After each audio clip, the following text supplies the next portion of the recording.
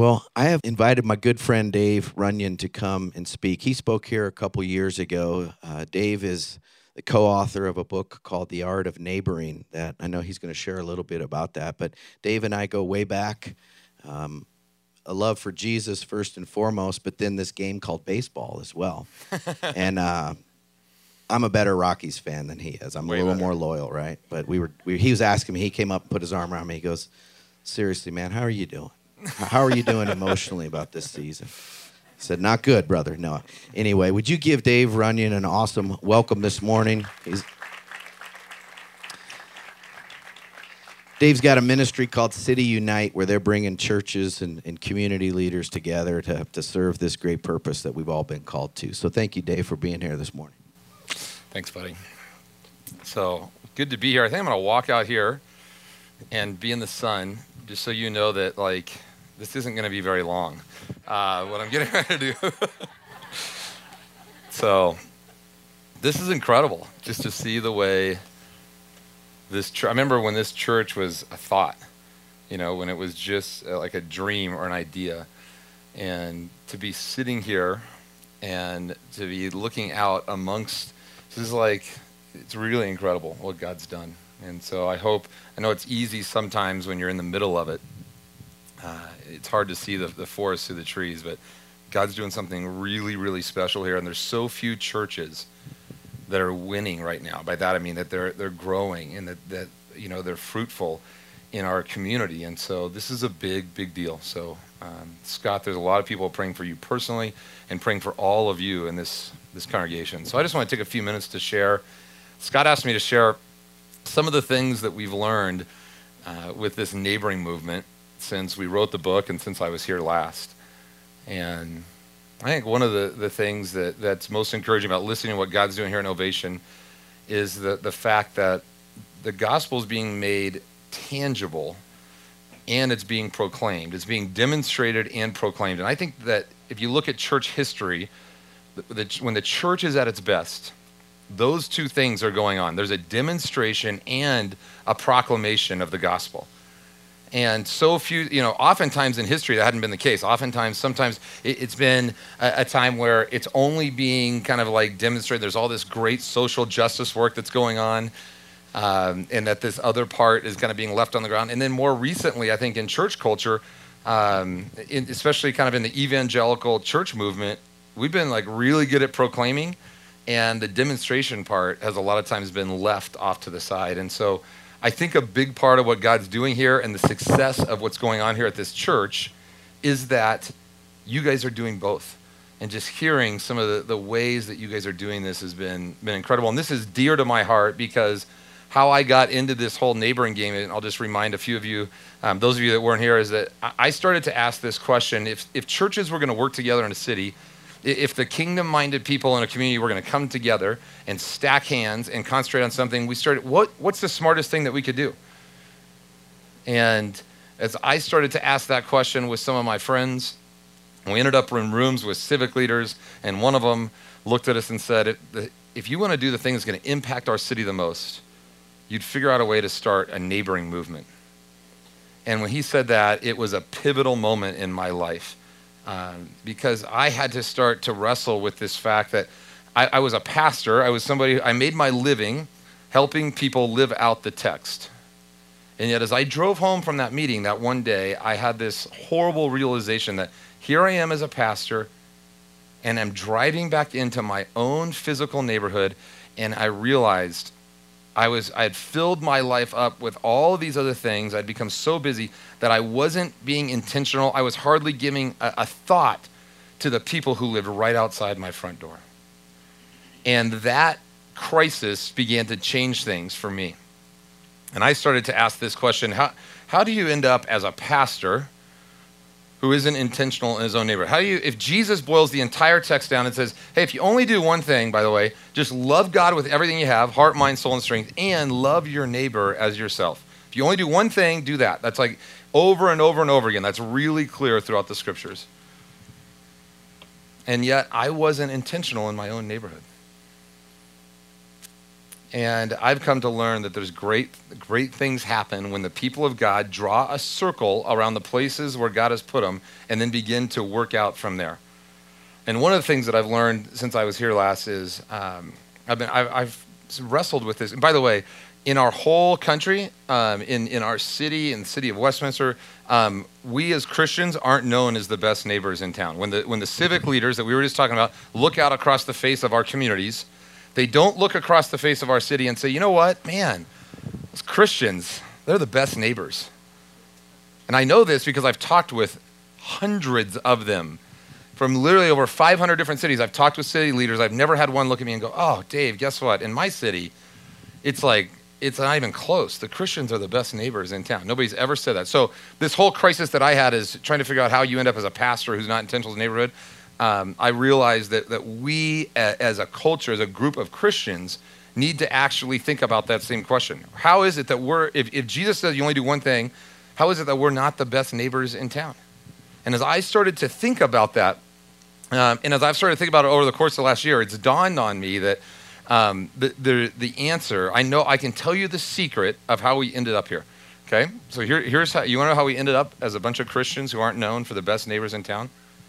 We did the exact same thing that the attorney does when he tries to trap Jesus. The attorney comes to Jesus and he says, what must I do to inherit eternal life? Jesus says, love the Lord your God with all your heart, mind, soul, and strength, and love your neighbors yourself. Do you know what the next sentence is about this guy? It's in verse 29, Luke 29. He says this. It says, and in order to justify himself, he asked Jesus, and who is my neighbor? He goes to Jesus. He gets a really straightforward answer. He gets he hears it. He processes it. And this guy's first thought is, how do I get out of this? How do I get out of this, like, love your neighbor thing? And then the way that he tries to get out of it is this, and catch this. He says, I wonder if I can define the word neighbor so that it most easily fits into the life that I'm already up to. In order to justify himself, he asked Jesus, and who is my neighbor? And when I read that line, it just jumped off the page at me, and I said, oh no, that's what I've done. I took this idea of the word neighbor, and I just applied it to whatever fit most easily into my life as a pastor. And I was doing a lot of good things. I was sitting on the board of 3 different nonprofits. I was walking with people like you, helping them try to figure out their marriages and their life with their kids. I was doing a lot of really good neighboring. And yet I had figured out a loophole. And by the way, whenever we talk about this, I think a lot of people start to think, they go, Dave, just so you know, like, I actually spend more time at work than I do in my neighborhood. And so I'm actually going to neighbor there. Dave, I'm building relationships with the parents on my kids' soccer team. And so I'm actually neighboring. Or, Dave, I went over to Mozambique to visit what Novation is up to, and that's neighboring. And if you had that thought, I just want to put you at ease. You're 100% right. You're 100% right. But that in and of itself, it doesn't, that's how I live for most of my life. But then I had this, I did this weird little, nifty mental gymnastics move. I thought about that type of neighboring, and then I kind of made it so that surely Jesus wasn't talking about the people who live right across the street, who sleep 40 feet away from me.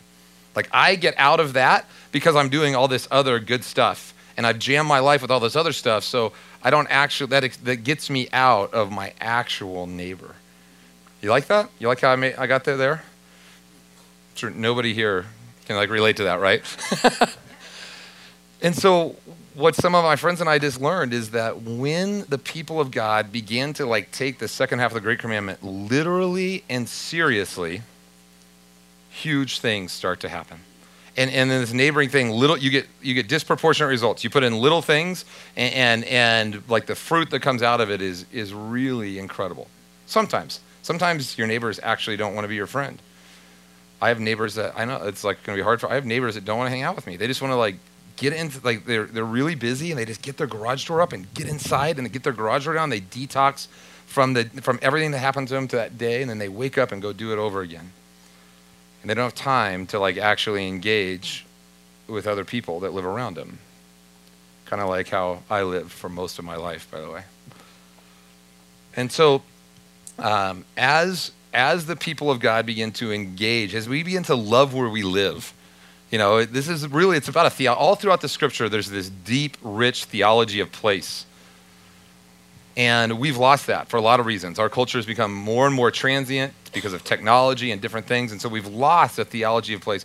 And I'm learning that when Christians rediscover a theology of place, when they begin to love where they live, where they love whether it's Westminster or Thornton or Arvada or wherever you live, and not just love where you live in that sense, but also begin to love where you live, to love the street you live on, really, really good things happen. And I'll share a text with you that that's helped, that it just rooted me and centered me in this whole deal. It's found in Acts. I love this chapter. Paul walks in. Have anybody here ever been to Athens? Been to the Acropolis in Athens? Nobody? Okay. Well, let me just tell you, like when you read through the scripture, somebody has back there, or maybe just felt sorry for me. So yes. So go with me here. So when you go down there, there's this little bitty hill. It's called Mars Hill.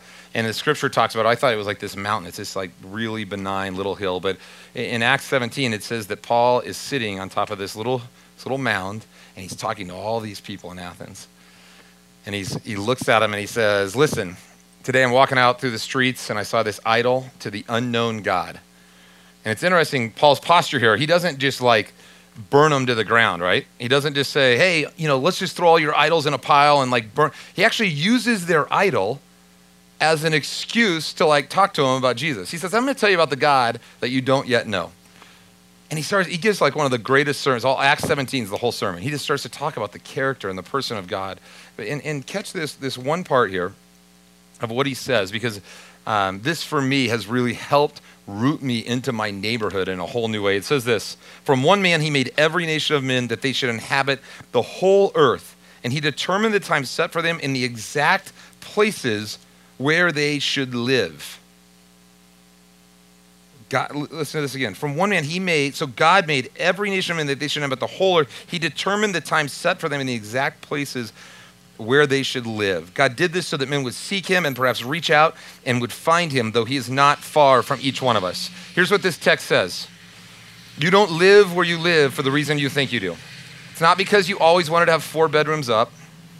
It's not because of the curb appeal or the school day. It's not because you can't afford anything else and you can't wait to get out of this place. You live where you live because God has placed you there, and he's placed the people around you there for a reason.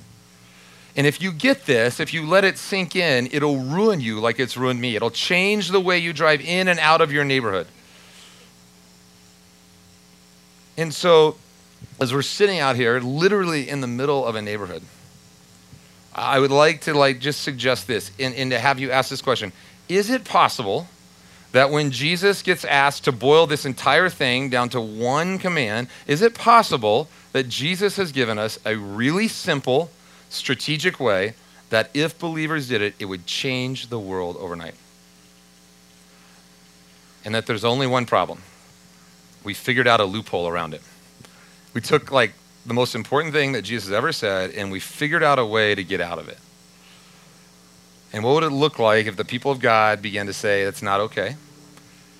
And we're actually going to go back and we're going to do the little things well. We're going to actually go, what if Jesus meant what he said? And what if we actually did it? What if we actually became the best neighbors in town? What if someday when you ask the mayor of Westminster, hey, what do you see when you look out across the face of our city in relation to the believers? He actually said, man, you know what? The Christians in our city are like the best neighbors in town. Wouldn't that be incredible? I mean, wouldn't that be incredible? Think about what would happen as a result of that. So in 2 days, on Tuesday, it's National Neighborhood Night Out. How many of you guys know that? Herb knows it. How many others? Okay, National Neighborhood Night Out. Okay, so this is weird that we're not, how many of you have ever participated in a National Neighborhood Night Out? Okay, a few of you. So let me tell you what happens on my block. Okay, we do this, by the way, it's too late for this, but Target gives you $100 free to just buy whatever you want. Party supplies, ice cream, whatever you want. And you simply just use this National Neighborhood Night Out deal as an excuse to do what Jesus said to do. To actually be a part of good parties. Which, by the way, that's what Jesus does. Jesus is a part of like the best parties in town. And so so I would just like to like throw out a really random thought. What would it look like today if you went home? We handed out our flyers yesterday because people in our neighborhood can't remember it like more than like 3 or 4 days at a time because we're all going so fast, so hard. So what would it look like today if you went home and just like made a little half sheet flyer and just said, hey, Tuesday's National Neighborhood Night Out Day, and we're just gonna like throw some stuff on the grill and have people over. It's BYOB, and we're gonna throw a meat and bring a side. And what would happen if only like one couple maybe one family shows up? That's a block party. Okay, what would happen? No, our block party, like we've been doing this a few years now. So like the city of Westminster, the fire department brings the fire truck into our neighborhood. All the kids are hopping in there. All of the cops come in. It's a bizarre. Except like all of our whole neighborhood, our whole block, all my neighbors. I wouldn't do this. Are all like drinking beer with the cops, like hanging out, getting like tours of their car, getting to know what's going on, and it's incredible. And it's these little. So what happens at these things is you just get to know people a little bit more. You just get to know a little bit more about their story. You get to take one small step with them. And then it eventually, so we learn people's names. You bump up against them at block parties. You see them out in the front yard, be able to talk to them. And then the end game is actually, inviting people into your home so that you can get to know their story. So you can get to hear what has shaped them, and then also to share your story. And so I just wanted this to be like a little refresher today of what this is something that this church desires to be in the DNA. And we talk about all these different ways that we can make a difference and do missions all over the world. What I'm sure, like neighboring is like missional for everyone. Every single one of you guys has a neighbor, whether it's in an apartment, whether it's in a single family home, whether you're a student, whether you're a child. Every single one of us can actually begin to take Jesus' like words literally and seriously. And I would just invite you to do as an experiment. My wife and I did it as a 1-year experiment 6 years ago, and it's still going. And it's like crazy and messy, and it's sacred, and it's beautiful.